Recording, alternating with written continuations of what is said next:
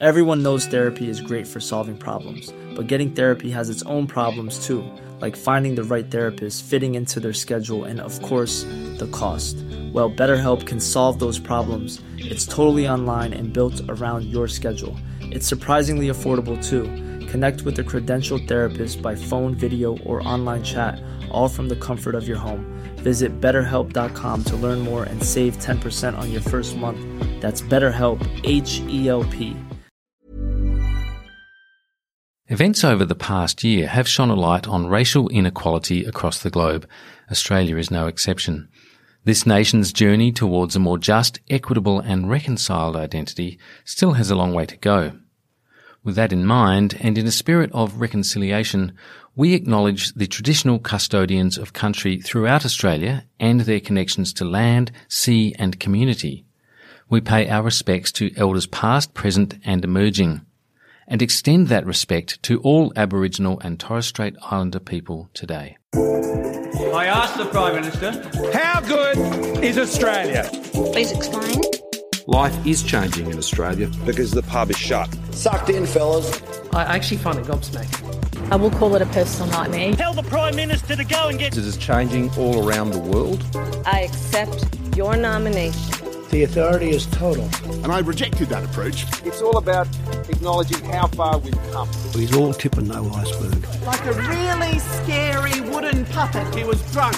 That's not true. Not now, not ever. You're a classic space invader. A social climbing sycophant. You should be ashamed of yourselves. Oh, fair shake of the sauce bottle, mate. Taste of democracy. Very good.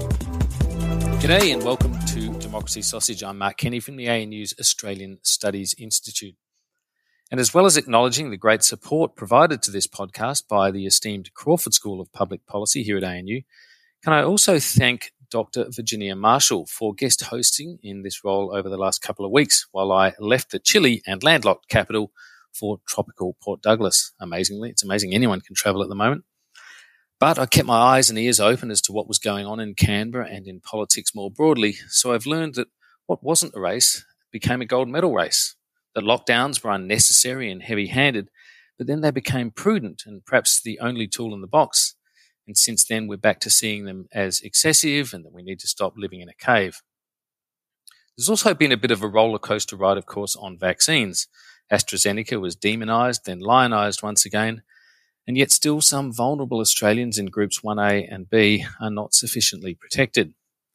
And JobKeeper was closed off, but payments are in many cases quite similar. Following this too closely may lead to a form of madness, I'm convinced. I'm really glad to have with me today, albeit from our respective home studios, otherwise known as lounge rooms, David Spears and Dr. Maria Tafaga. Hello. When not on maternity leave, Maria is a Democracy Sausage staple, of course. She's also a lecturer in the School of Politics and International Relations. And, of course, David Spears is a multiple award-winning journalist, former president of the Federal Parliamentary Press Gallery and host of Insiders. Welcome back to both of you. Great to be here. Hi, how are you? Good to hear your voice, Maria, particularly. I haven't spoken to you for a while. I guess you've been enjoying the life on the other side of the border in Queanbeyan, just outside of the ACT. So that's right. I'm in a longer and different lockdown to you. That's right. It's right. I've been enjoying John Barilaro's discussion about Canberrans secretly sneaking over our borders and pooing in our sewage system. So it's been great. He's on the case. Really great. Yes. Yeah, that was one of the more bizarre stories in a particularly bizarre world. Our experience was quite interesting too in this kind of multi-jurisdictional Australia we have, because we left on the 11th of August and made it to Port Douglas. You land in Cairns, and that was the day that a lockdown in Cairns lifted. So we got there after that lockdown lifted. That was kind of calculated. But the next day, infections, you may recall, turned up in the ACT. And so a couple of days went by, and then we received the message that because you've been in a jurisdiction that is now regarded as a hotspot, to wit the ACT, by then there were sort of 10 or 12 infections showing up, you need to home isolate. So what what was going to be a holiday on some other grounds turned out to be spent in home isolation. Although I've got to say, if you're going to do home isolation, Port Douglas is vastly preferable to Canberra at this time of year. What are you saying about our weather, Mark? Well, put it this way. I came back recently. Last night it was -2 at night time. What I've been experiencing is kind of, somewhere around 21, 22 as the minimum, and somewhere around 25 to 27, 28 being, the maximum. It's very stable up there. Perhaps a little nippier here. And I don't mind saying I prefer the warmer. It's exhilarating, Mark. It's exhilarating. Yes. You always have, mate. You endure Canberra, but we know where your heart lies. Well, yeah, that's right. Now, look, one of the things that's been interesting, I think, over the last couple of weeks, David, has been the kind of shift in the Prime Minister's messaging, in the sort of language he's using and the forcefulness or the confidence with which he's putting it. Now, armed with this modelling from the Doherty Institute, which sort of attempts to tell us what the situation would be with levels of vaccination of 70 and 80% of the adult population, it should be said, and what this might mean in terms of freedoms or restrictions that we've all become sadly too used to.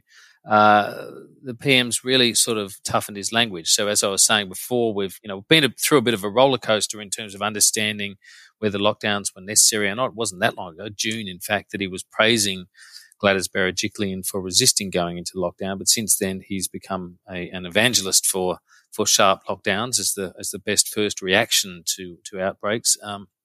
But he's really toughened up his position since then to be talking about the future. Now, some of that has to be about giving us hope and targets and some prospect of what happens afterwards. But it has other people worried. I wonder what your assessment of it all is.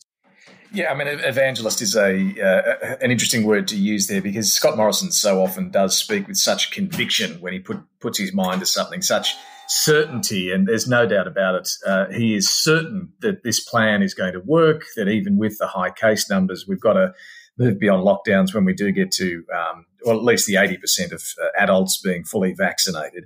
But, you're right. And in your introduction, you put it quite well in the way that he shifted on this. Now, why has he shifted? Well, we know intrinsically many on the Liberal side have long hated lockdowns. And we can talk more about Josh Frydenberg as one of the driving forces and, more strongly positioned senior figures in the government when it comes to that view.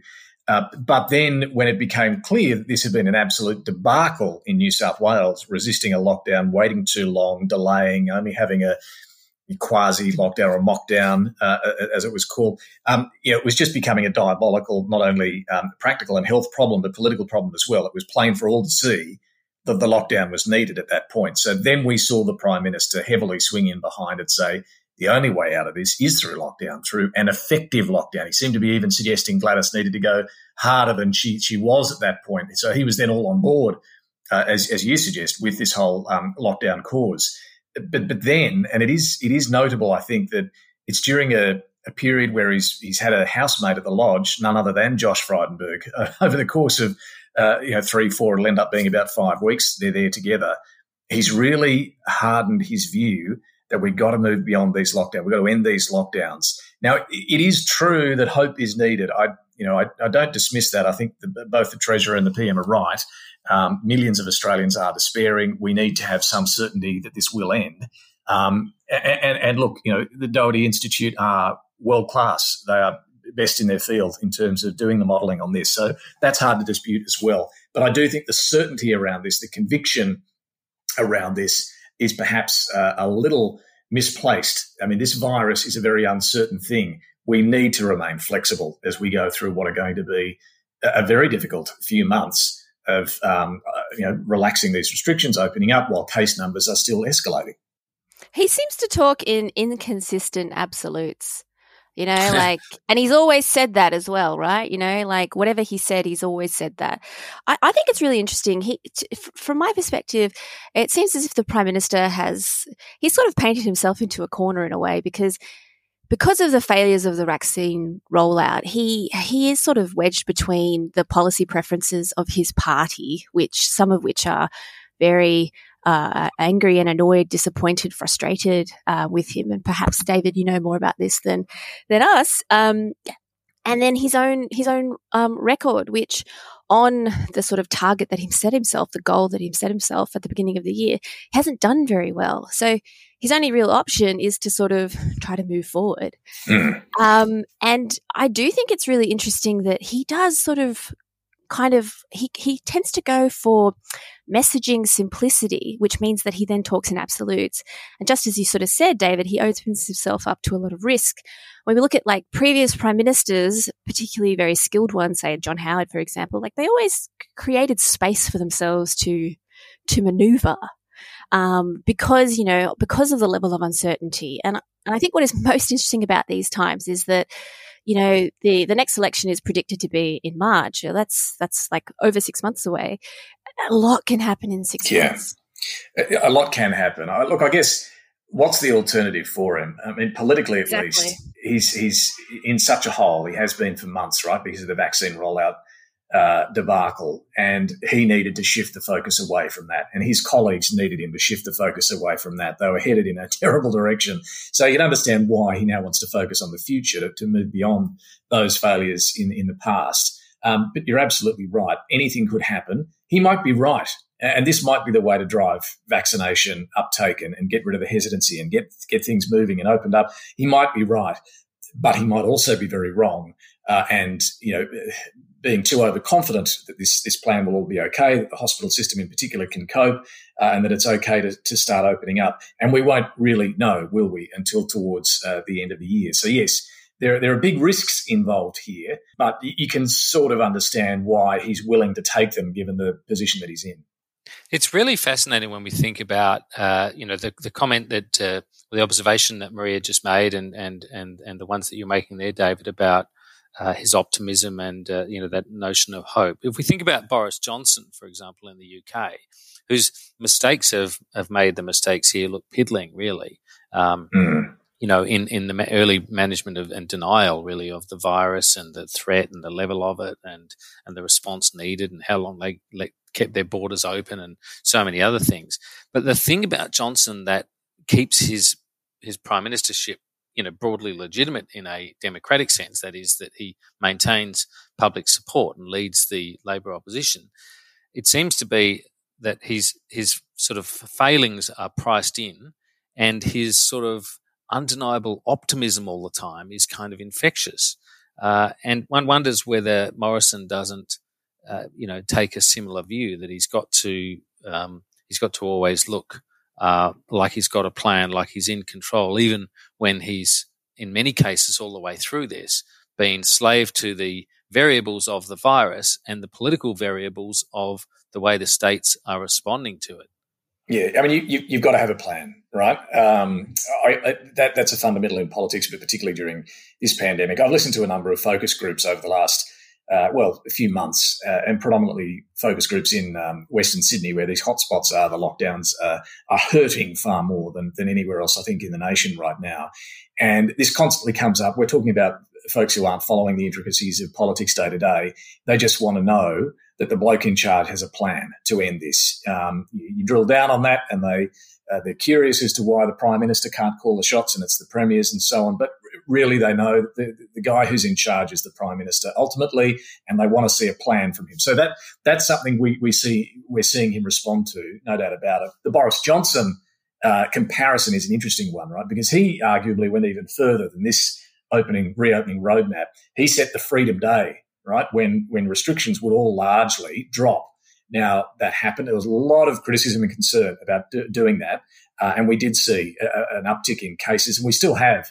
I remember looking a couple of days ago, they were still recording, 100 and then 133 deaths a day. But is this okay? I mean, this is the sort of, root equation that we're all having to weigh at the moment.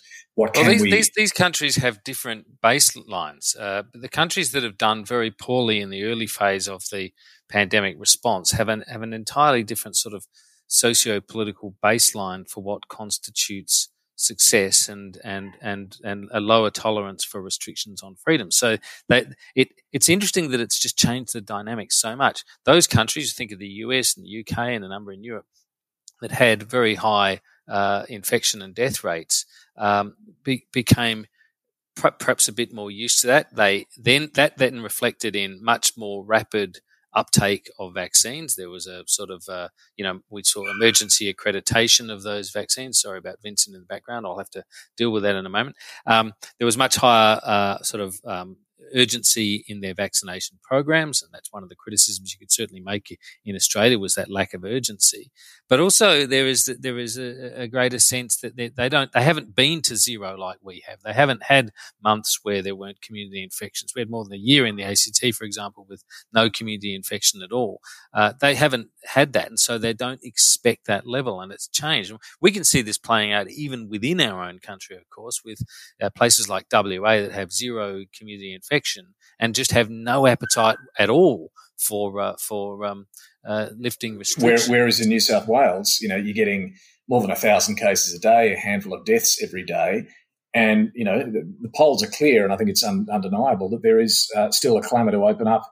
Once they do get that vaccination rate up, so it is even. You're right, within Australia's borders, a very different political situation in the non-COVID states, the COVID-free states, to the lockdown states, and this is the high wire act that I think both the Prime Minister and the opposition leader have to tread, because they need to appeal to both those constituencies, and it's a very different political climate in the COVID-free states and the lockdown states. I think it's quite interesting, the sort of political difficulties of Morrison's sort of situation. Like, he sort of emphasized that the Doherty modeling, which is just modeling, and which only models actually 6 months. And I think in some of those scenarios, it doesn't even model the peak of infections. But he's used the word safe, and I just wonder if this is sort of it's a race, or I don't hold a hose, something that will come to haunt him in the future, because he's sort of betting against biology, basically. And I do wonder, he sort of set himself another goal that he would probably have to be extraordinarily lucky to realistically be able to meet without causing a level of consternation in the community, which you guys have sort of alluded to, right? Like, the appetite for risk in this country is a lot lower. People have been living much safer lives. People are effectively kind of grieving the fact that they don't have COVID-0 anymore, and that's not an option for them anymore because of what has happened in New South Wales. And some people are obviously desperate to get out of this situation, and there's lots of polling around. But I don't think people have fully digested what the potential scenario is, because I think the conversation in this country up until very recently has been vaccinations mean we'll be safe from the virus. But actually, the overseas experience shows is that it's a different kind of risk. It's different sets of risks, and this is not the end of the story. Yeah, and I think that's true. But then, you've always got to think, what's the alternative? What should they be doing? Exactly. Is it emphasising, perhaps more than they are, that once we get to these points, we're still going to require all sorts of other restrictions to remain. We're still going to have real pressure on our hospitals. We're still going to have a certain amount of fatalities as well. Emphasise more than perhaps they are what these ongoing problems are going to be, rather than the sunny uplands of hope that is being presented right now. But I do think it's fair enough, though, to get some modelling from a group like Doherty, and to try at least to get the disparate state leaders around a plan. I do think that's a worthy ambition and something. Look, the Prime Minister, as we've said time and time through this pandemic, is limited in his powers constitutionally. But people want him to be able to at least corral some sort of agreement. So I do think it's worthwhile doing this. But to your point, I think it's right that we can't pretend that this is all going to be easy and positive once we hit that vaccination point. There are still going to be issues that we're going to have to live with. Yeah, and there are going to be political negatives about it as well. You may recall, David, I think you and I spoke about this on Insiders a few weeks ago, Cause you just mentioned the national cabinet and the idea of getting everyone on the same page about this, understanding the goals of releasing restrictions, even if that is done in a very sort of staged and graduated process. But one of the things we were discussing then was back then was that the national cabinet is it's a construct, a political construct. Its legal force is somewhat less convincing, and there are always COVID has shown us, perhaps more than anything in an acute sense anyway, that any of us can remember, has shown us that the local political imperatives will trump those national considerations for state and territory leaders. They will move to protect their populations where they are expected to do so by their electors, and we've seen voters lining up very, very strongly behind premiers. The stronger they are seen to be in standing up for the protection of their populations, in some cases directly against the national government. Which is why my expectation really is, and look, we'll see what happens. My expectation is that will remain the case. Anastasia Palaszczuk and Mark McGowan have not lost a vote by taking a hard line on protecting their people, whether it's through border closures or other measures, and whether it's through having a fight with the Prime Minister. That has not cost them one bit. It has been the fuel behind their political success since this pandemic began. So are they really going to change tack now? Of course not. Look at Anastasia Palaszczuk over the last week. She seized the opportunity on a couple of consecutive days. One, to announce the quarantine centre out at Toowoomba that the Prime Minister's refused to fund.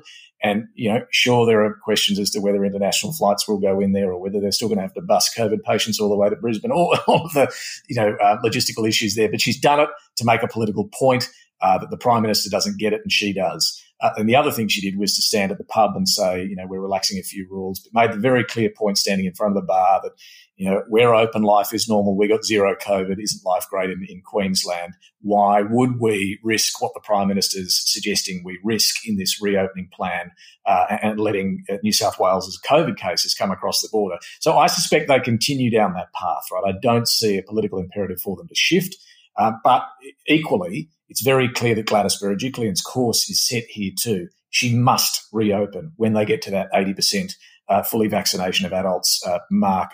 There's no path other than that for her. So I expect we're going to see divergence. I don't think we're going to see the nation move as one beyond these target points of vaccination. I mean, what is really interesting about this, right? And you're right. Like, it's actually not realistic for us to sort of stay in a COVID zero space, because that's just we can't like keep the borders shut for indefinitely for a decade. And kids home from school and businesses closed. Precisely. All of this is building up. The pressure is building up. Precisely. But what is interesting, I guess, to me is that, Josh Frydenberg has been consistent that he is against lockdowns, and he is, apart from these one moment of short, sharp lockdowns, according to Treasury modelling, is the best. He's not really flip-flop from that. Whereas the Prime Minister has changed positions on this subject many times, and I guess I wonder, like, he doesn't get the leadership credits for that, like he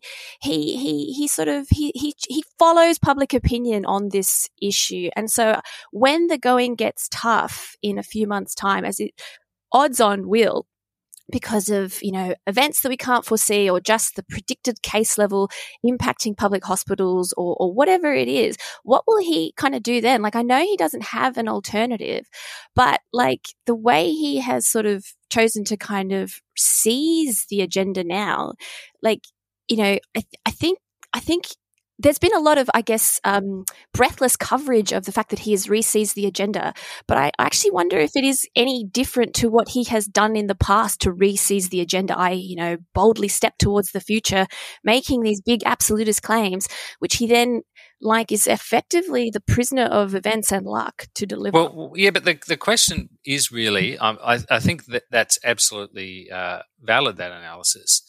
Where I'm not sure it leads is in terms of his unpopularity, because there's a lot of, as you say, a fair bit of breathless commentary about this and that that goes on. But the polls for the most part, seem to suggest that he maintains a pretty healthy lead as preferred Prime Minister. We know he's a Sharkies fan. He seems to have the, albeit a convert later in life, but he seems to have the sort of political strategy or approach of just constantly moving forward, that we're said to be the way a shark operates. And he's not particularly concerned with the rearview mirror. And even if that means that there are some statements that when you line them up together just don't seem to make sense. They seem to be contradictions. But, we see this in politics quite a lot. There's this reliance on voters not having a particularly long memory. Only a couple of weeks ago, Gladys Berejiklian lectured journalists at one of those tetchy 11 a.m. press conferences, trying to explain what was happening in New South Wales on the basis that, well, we're the biggest and densest populated state. It was always going to be more difficult to do this with Delta. Delta was always going to be far more damaging in a state like New South Wales than it would be in some other places. Now, this was from a premier who had justified not going into lockdown early and fast, which that sounded like a very good argument for moving exceptionally quickly in New South Wales. She had moved slowly and incompletely, and yet some weeks later was lecturing us on why it was always the case and this wasn't actually a result of government failure. Yeah, and look, Gladys Berejiklian, you're right, has lectured us on why curfews wouldn't work, why the 5K restriction, all of these measures that she ultimately had to do. She shifted on, but I think Maria's right that when we look, all politicians shift, right, with events. But Scott Morrison, there's something about the frequency and the scale of his shifts, right, that I think leaves many in the shade. Whether it's and let's just look at the context of this pandemic. Whether it was on state border closures, he was against them, then he backed them.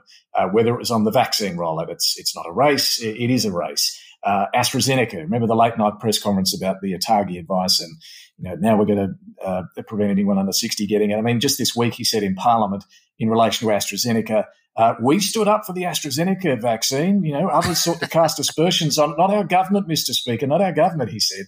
And whether it's now on the lockdown question as well. And as you began this podcast by articulating, he was against them, for them, now against them. So he shifts. And when he does it, and coming back to what we were discussing, he does it with the conviction, with the certainty, with the evangelicalism that I think is quite something, quite unlike most other leaders. Now, what does that mean will happen if we get to the point of reopening and the risks that we're all acknowledging are there turn out to be, it turns out to be a far worse scenario than the modelers at Doherty have suggested. If the hospitals are starting to fill right up, if the deaths are deemed unacceptable, if this is too much for us to handle, what do we know of Scott Morrison? I think we can safely say that he will shift again, right? He will. Now, is this a bad thing? Arguably, no. It's pragmatism. Does it hurt him politically, though? That is the unknown. Can he defend another massive shift if he has to away from this plan? Or does he do it with the conviction that convinces people that, of course, this is the right way to go? This is the hard thing to read right now. I wouldn't say he's in a strong political position right now. And who knows what will happen over the coming months. But I would put my money on this Prime Minister being willing to shift however many times and however far he has to. I think you're right. I think that's probably what he'll do. And he does it as much as it might infuriate a number of people, and there'll be people listening to this podcast who'll be infuriated by Scott Morrison, because there are quite a few who are, and there are others who support him. But when I'm looking at this as someone who's watched politics for a long time, I see some genuine skill in this, even though I have, as all of us do who follow politics professionally, I also see the contradictions. And, I marvel sometimes at the sheer sort of bald-facedness of those switches. He said, for example, a month or two ago now, probably 6 weeks ago, I suppose, he said, asked himself a question at a press conference. They're perhaps the ones he likes answering most. He's no orphan there in politics, but he said, what's changed? Delta, that's what's changed. Now, Delta had been around, called the Indian variant, for some time before that.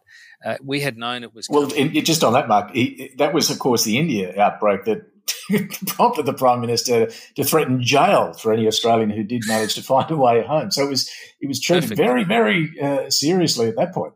Yeah, that's right. And the whole, risk profile had always been about girding against this virus and the best ways of handling it, the vaccination program and the various other restrictions, the fact the international border's been closed, as you say, threats of jailing people and the like. It had always been about that. So there's always been this kind of oil and water quality to it, hard in one way and sort of almost kind of denialist in another. But as I say, the polls show that at the moment, depending on which ones you read, of course, and we can come to that, but broadly speaking, his preferred PM rating remains fairly strong. Now, I know prime ministers tend to lead in ordinary course of events, tend to lead opposition leaders in that rating because, they're sitting in the job and the opposition leader struggles for the same level of attention, and perhaps people have some trouble imagining the alternative in the role and those sorts of things. But the government's certainly not out of it. So there's plenty of variables in play. And as Maria says, we're potentially 6-7 months away from an election. So a lot can change there. Yeah, I guess my point is that I guess like there has been this sort of groundswell of coverage, like, this is a brilliant move. It may well be. It's audacious. There's no doubt about it. And you're right. He has really few other choices.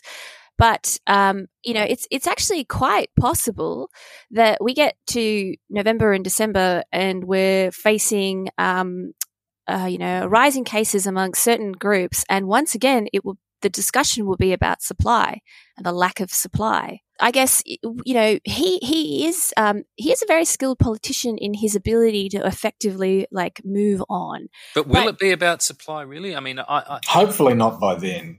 I think there'll always be criticism that we never got enough supply when we should have, right? And that sticks to Morrison. That's right, and that's one of those things that I think Morrison essentially relies on people putting the past behind them, like he constantly does. And to a significant extent they do. I mean, I know that I've had some feedback when writing columns about this sort of stuff, that you get some feedback on social media, for example, of people saying, yeah, but what use is it blaming people? We are where we are. And I think there is a sentiment out there about that. People tend not to remember, those essentially wasted months through the second half of 2020 and significantly into this year, where we just hadn't secured enough vaccine and where everything the government did was framed by that shortage, including and up into including right now the absence of any decent publicity campaign to really drive vaccination enthusiasm amongst the population. And I think that accountability matters on such a big issue as failing to get enough supply in Australia. And, I know people don't necessarily want us in the media to bang on and on and on about it, but, it does still need to be pointed out. And when I interviewed the Prime Minister over a week ago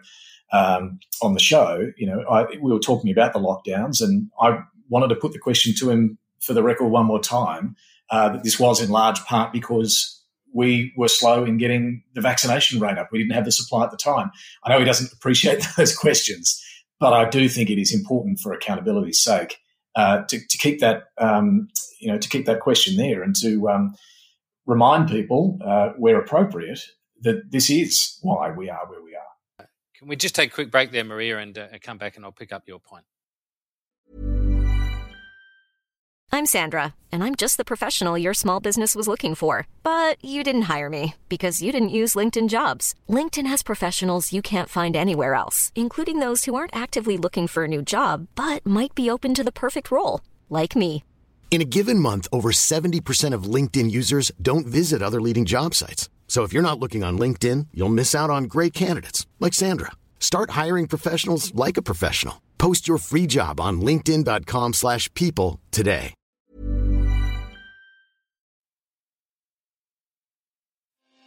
Hi, I'm Sharon Bessel. Policy Forum Pod is the podcast for those who want to dig a little deeper into the policy challenges facing Australia and its region. Each week we bring together expert analysis to tackle the big issues facing our region and to propose policy solutions. It's insightful, it's positive, and it's always fun.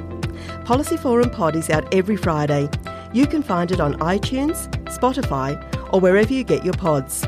Or find us at policyforum.net/podcasts. Welcome back. Now, sorry, Maria, I cut you off just before the break. What were you about to say in response to that question about accountability and the vaccine shortage and I was just going to make a very political science nerd point, which Excellent. is of course accountability is important. I mean, we did elect him after all. Otherwise, we may as well just be ruled by technocrats, which we kind of half are at the moment anyway. But I guess, that is a really interesting point about the past and moving on from the past. But the next election is going to be about who do you trust with the future. And I do think of all the politicians out there we've kind of seen, audacity does pay off in this regard and people maybe move on. But I do wonder, given when we look at the Prime Minister's record, he's been in office for 3 years. He's had a couple of successes, but he's actually had a lot of implementation failures, and he has had and he is building up a reputation as someone who sort of says one thing but doesn't deliver, and so he is really, I think, very vulnerable to this attack. And whilst his audaciousness really does, he's very skilled at it and does work. But every time you do it, you do actually reduce your overall capital. There has to be an end of the road for this. People will eventually stop listening. Does that happen at the next election, or does that happen at the one after that? I don't know, but it's not cost free. Yeah, and you may know better than I, Maria, but how much does the legacy of the previous term weigh, and how much does it compare to what's being promised in the years ahead at an election? Because you're absolutely right. This is what it comes down to. Labor's task is to make the failures around the bushfires, around the pandemic, around issues around the treatment of women, make all of this stick to brand Morrison and be foremost in people's minds as they enter that ballot box. Because, as we saw in 2019, I don't think Scott Morrison will go to this next election promising all sorts of change in the coming term should he be re-elected. I think the opportunity is there for Labor to remind people as much as they can. But ultimately, will minds turn to who's going to do a better job of managing recovery and what remains of living with COVID? I don't know at this stage. It's there for both sides to argue. And I think that's actually the point about, in normal times, we kind of know what the next election will be about. It'll be about, who's going to run the economy better. Can you trust Labor with government? No, you can't. Who's going to balance the budget? No one. Yeah, exactly. But it will actually really depend on where we're at, what kind of pandemic we're living with, as to what's going to shape that debate. The election might be who can manage the pandemic better. It might be about health. I mean, it might be about budget repair. Many things could happen, and so it is actually very difficult to predict. And I think that's kind of goes to the point about these very mixed findings in the polls. I think it's not really clear, I don't think, exactly what Australians think about all of this stuff, because I don't think they actually understand the full problem set, if that makes Well, if it's going to be sense. About budget repair, it's going to be probably a pretty difficult one for whoever's arguing that. That is such a mammoth task. Now, look, it may be about some incremental level of repair, but no one's going to be making the promise to drive the budget back into the black, as we've seen as an orthodox sort of claim in standard elections. I mean, it is so far away from that, so many years away from that as a result of all of this, that it's fascinating to think how much that itself will change the dynamic. It's going to it sort of removes really the ability for either side to take a particularly dramatic moral position on fiscal balance, because fiscal balance has been blown so far, kicked so far down the road as a result of this pandemic. And it's not over yet. As we know, government closed off JobKeeper earlier this year at the end of March, I think it was, and we're now back to paying a significant amount of money out, the same level of payments, at least to some people. It's not going through employers, and there are strong criticisms around that. But nonetheless, this could go on for a significant period of time from here. So the situation's not getting better, it's getting worse. Yeah, and look, just to think about what the next election might be about, I tend to agree. We really We really don't know. We don't know where Australia is going to be in 6 months' time. I think it's more uncertain now than it has been at any point since this pandemic began. I don't think budget repair is going to feature in the talking points of either side as much as it typically does. That's for sure. But what can the federal government and then the federal opposition focus on in an election context? What can they actually control? Well, it's a few things. It is support payments, and maybe we are going to be at a point where sectors of the economy, be it tourism, hospitality, the arts, are still going to require big dollops of federal assistance, and there might be some argument about that. I think the international border is going to be a really interesting one as well. I know it's not the biggest deal for all Australians, but for many it is, and certainly for the business community. So there may be some argument about how you approach the reopening there, what path you tread on reopening. And universities. Exactly. Huge issue for universities. But a lot of the pandemic control has been at the state level. So, where does Labor go? I mean, there'll be things like, we'll promise to build an mRNA facility or more quarantine facilities. I mean, they're the sort of things you would expect both sides to have up their sleeve to roll out and talk about during a campaign. But beyond that, what will Labor focus on? Climate change, yes. The health system might be a bigger deal for us in 6 months' time than it is right now, funding a better hospital and health system. It is interesting to contemplate where the actual contours of the election debate will go. Yeah, it is fascinating, particularly when we see stories in the last couple of days that the WA health system is already under pressure and is closing off some elective surgery or delaying it to manage the demand on the health system in that state when it has literally no COVID. And the threat there being that the health system would fall over quite quickly were it to deal with a significant outbreak, certainly anything of the scale that New South Wales or even perhaps Victoria are dealing with at the moment. So you're right. I mean, the issue of investment in the health system is potentially one of the bigger problems, one of the bigger challenges.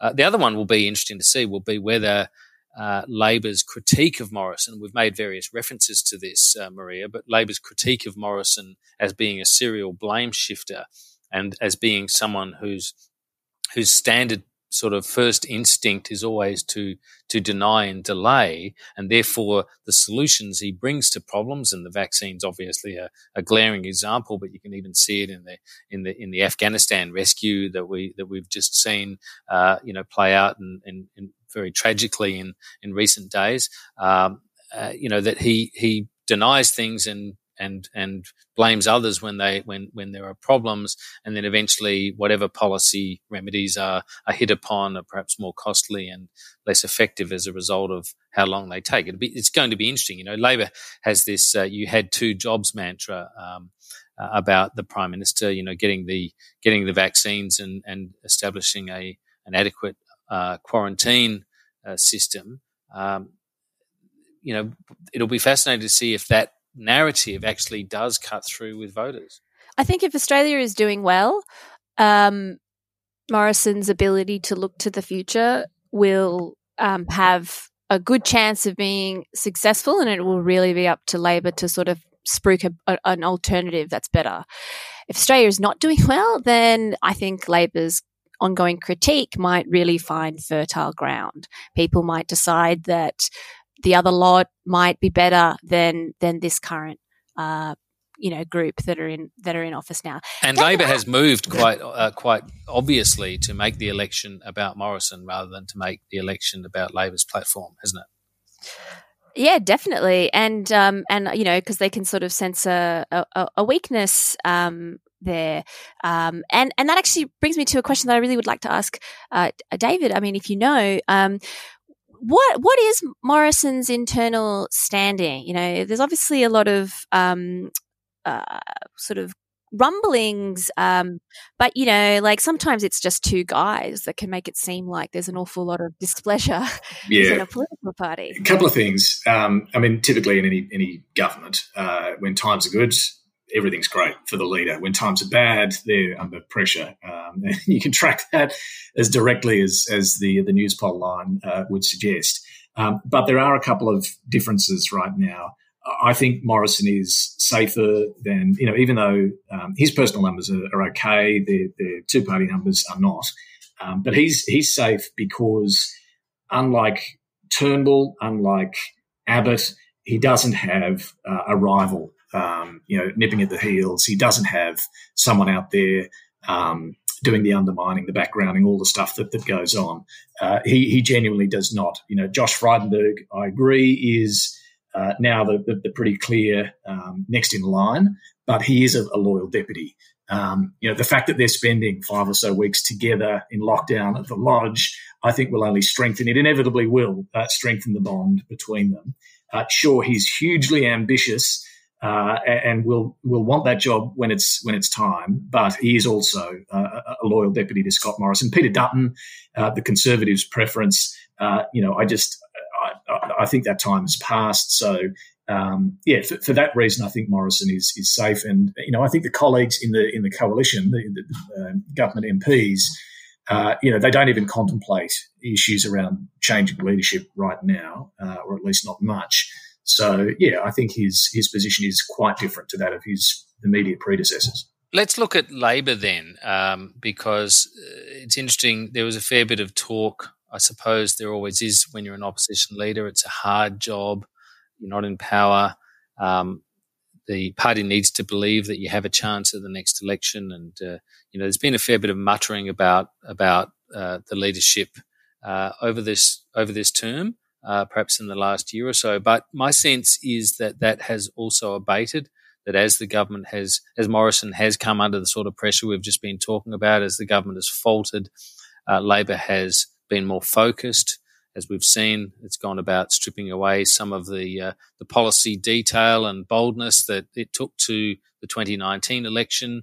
Albanese is intent on making this election about Morrison's shortcomings and about what can be done to put those things right, rather than articulating a whole new vision for Australian transformation from the vulnerable and the weakness of opposition. So. What do you both think about that? Is Albanese now safe from any sort of challenge between now and the election?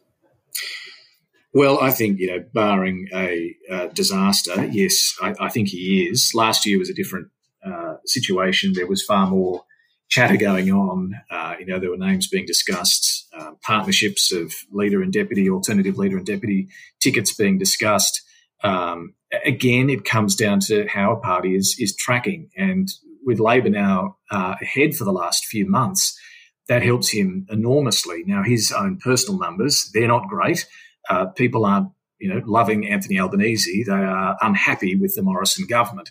But while Labor's in front in the two-party sense, then sure, they're going to stick with him. The only time we saw a leader, from memory, dumped when the party was ahead was Kevin Rudd when he was first rolled by Julia Gillard. But for Anthony Albanese right now, you're right in your assessment, Mark, that he has streamlined the outfit, made sure this term is not about Labor, got rid of those negative gearing, franking credit policies that Bill Shorten clung onto and that were costly for him in a political sense.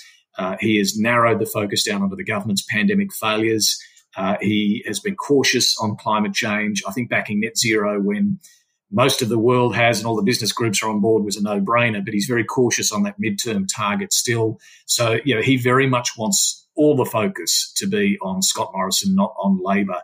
And while, some true believers might feel queasy about that, I think if it means Labor is going to win an election, that will help a great deal.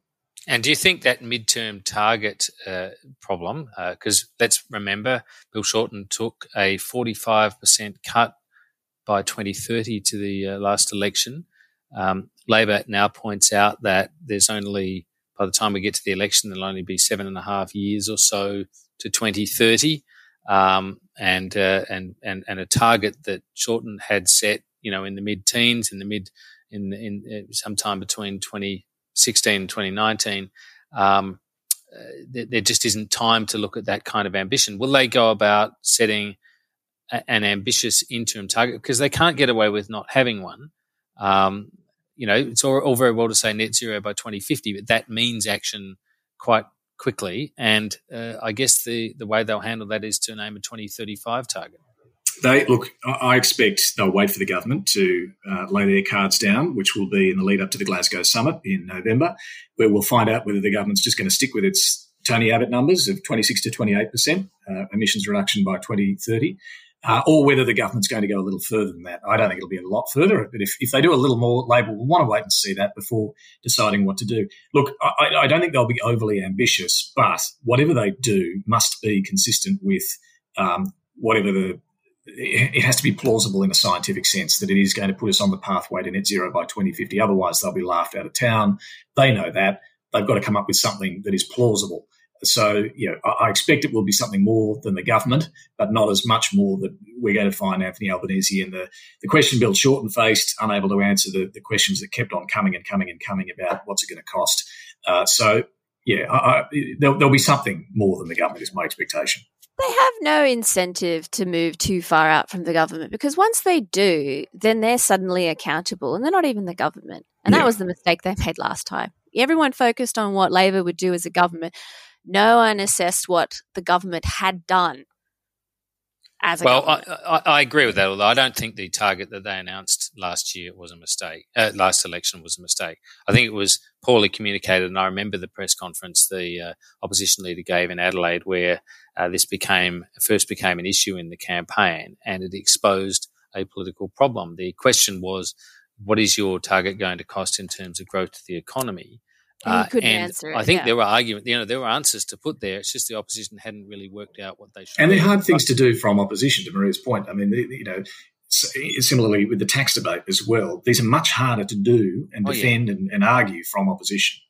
Well, they are, but you do need to have modelling exercises. You do. I mean, that's a big values question, that one about climate change. And I think in the aggregate of policy they took to the 2019 election, there was too much. There was too much detail, and I think certain parts of that policy suite just should not have been proposed from opposition at all. And particularly, I'd put into that category franking credits, which I think was too complicated, too technical, and in conjunction with everything else, just added to this whole sense of it being unwieldy. But I think as a question of values and as of credible economic policy in the longer term, Australia needed to name an ambitious target, and I think had every right to expect that a Labor government would be proposing a 2030 target that would be significantly better than the 26. I call it 26% rather than 26 to 28 because I don't even know what that means. I mean, they would accept success by 26%, which is half of what the rest of the world is now aiming at. Yeah, just quickly another thought on Anthony Albanese. The policy questions are all important. One other thing that he's done in personnel, I think, when he shifted roles, Mark Butler and Chris Bowen, swapped them from health and climate.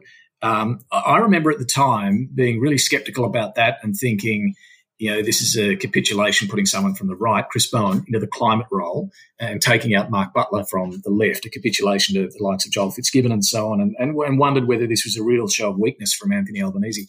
I got to say, watching the way both Butler and Bowen have conducted themselves in those roles, I think this was actually quite an inspired move from Anthony Albanese. Masterful. Yeah, it's actually worked well. And yes, you can argue about the policy positioning, but in terms of internal management, he's managed to keep that. I mean, when was the last time we read front pages about Joel Fitzgibbon and the Otis Group and all these sort of things? I'm not saying they won't come back as a problem at some point, but right now he seems to be managing that internal dynamic, which all leaders face. But he does seem to be managing it quite well. I think what is most interesting about Anthony Albanese is that we actually don't know what he's going to do. And given we don't know what the world is going to look like in 6 months' time, this is either pure genius or, like something we'll be talking about in 2022 about they didn't plan anything, they didn't set out any roadblocks. But I think that's kind of the point, is that it's just – we don't know what the world is going to look like by Christmas, let alone when we sort of expect this election to be. I do think that Anthony Albanese is quite a skilled opposition leader. Like, he has played a pretty poor hand quite well, all things considered. He's locked out of national debates.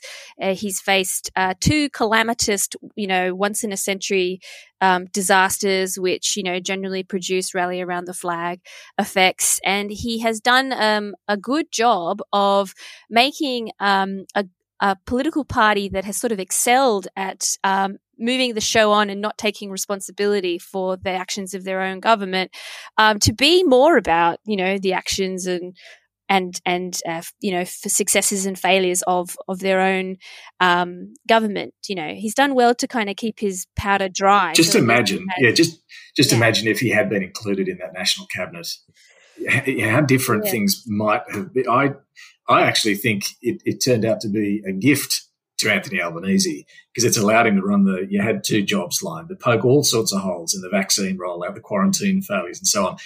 How would he have been able to do all this if Morrison had let him in the door of that national cabinet? Yeah, it's a good question.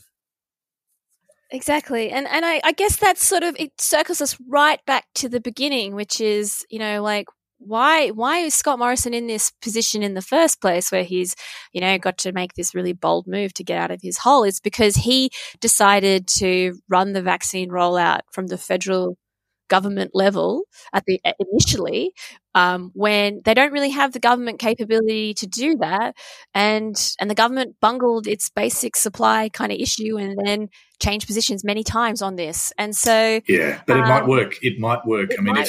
If he's the hope guy and Albanese's still stuck in debating the vaccine problems and so on of the past 6 months, it might work. It might go horribly wrong, but it might work. It comes back to that risk that we were talking about at the beginning. Yeah, and we've seen Morrison, acquiring vaccines now at an enormous rate. 85 million Moderna, or was it Pfizer? There was just, there's already 51 million Novavax ordered. There's as much AstraZeneca as we can basically make. It's really quite astonishing the rate at which vaccines are being bought for late 21 and then 22, 23, all of which, by the way, is an acknowledgement that there will be a booster shot at some point, and that's possible that will be part of the political frame going into the election as well, and probably onwards after that with annual or at least periodic booster shots. So it's a problem that's not going to go away. Who dares wins. Yeah, well, that's right. Just look, we have to go, but a final observation from each of you on the question of women in the election frame, because if we think about the way 2021 started, it was disastrous for the government, allegations of endemic sexism and misogyny, and of course, sexual assault even in some cases. We've seen ministers shifted sideways or demoted over that. The issue's been kind of swamped by, as have most issues really, by the pandemic. But I wonder whether either of you think that will also affect the political dynamic, particularly the possibility of fewer women voting for the coalition. I think that I don't know.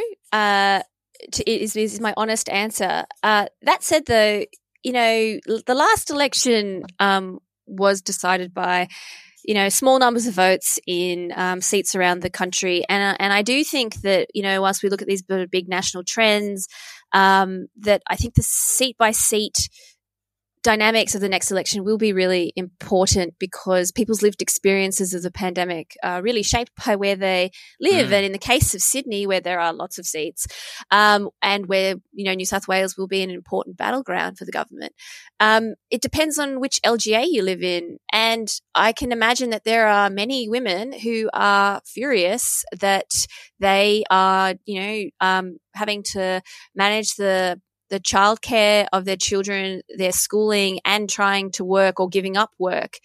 And I can see that potentially being highly motivating for certain cohorts of women. Yeah, and I agree with that. And similarly, I don't know either. Labor will have to tread a little carefully, I think, in trying to remind voters of this particular issue, barring any fresh incident that might bring the issue back to prominence. I just think that they'll need to be careful about any perception that they're politicising these issues too much.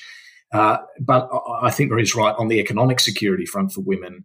This remains unfinished business. I suspect the government, it's got its Women's Security Summit, and that includes economic security, coming up in just over a week's time. So they will have some ideas coming forward. I think they'll need to act on those ideas. I do think this is unfinished business they'll need to address in some way before the election. But how much it influences the vote, really hard to know. Well, they are all very interesting issues and dynamics all in play. Thanks so much to Maria Taflaga and to David Spears. Thanks for being with us on Democracy Sausage, you two. Pleasure. Thank you. My pleasure. And that's it for this week. Look forward to talking to you again next week. From Democracy Sausage, bye for now.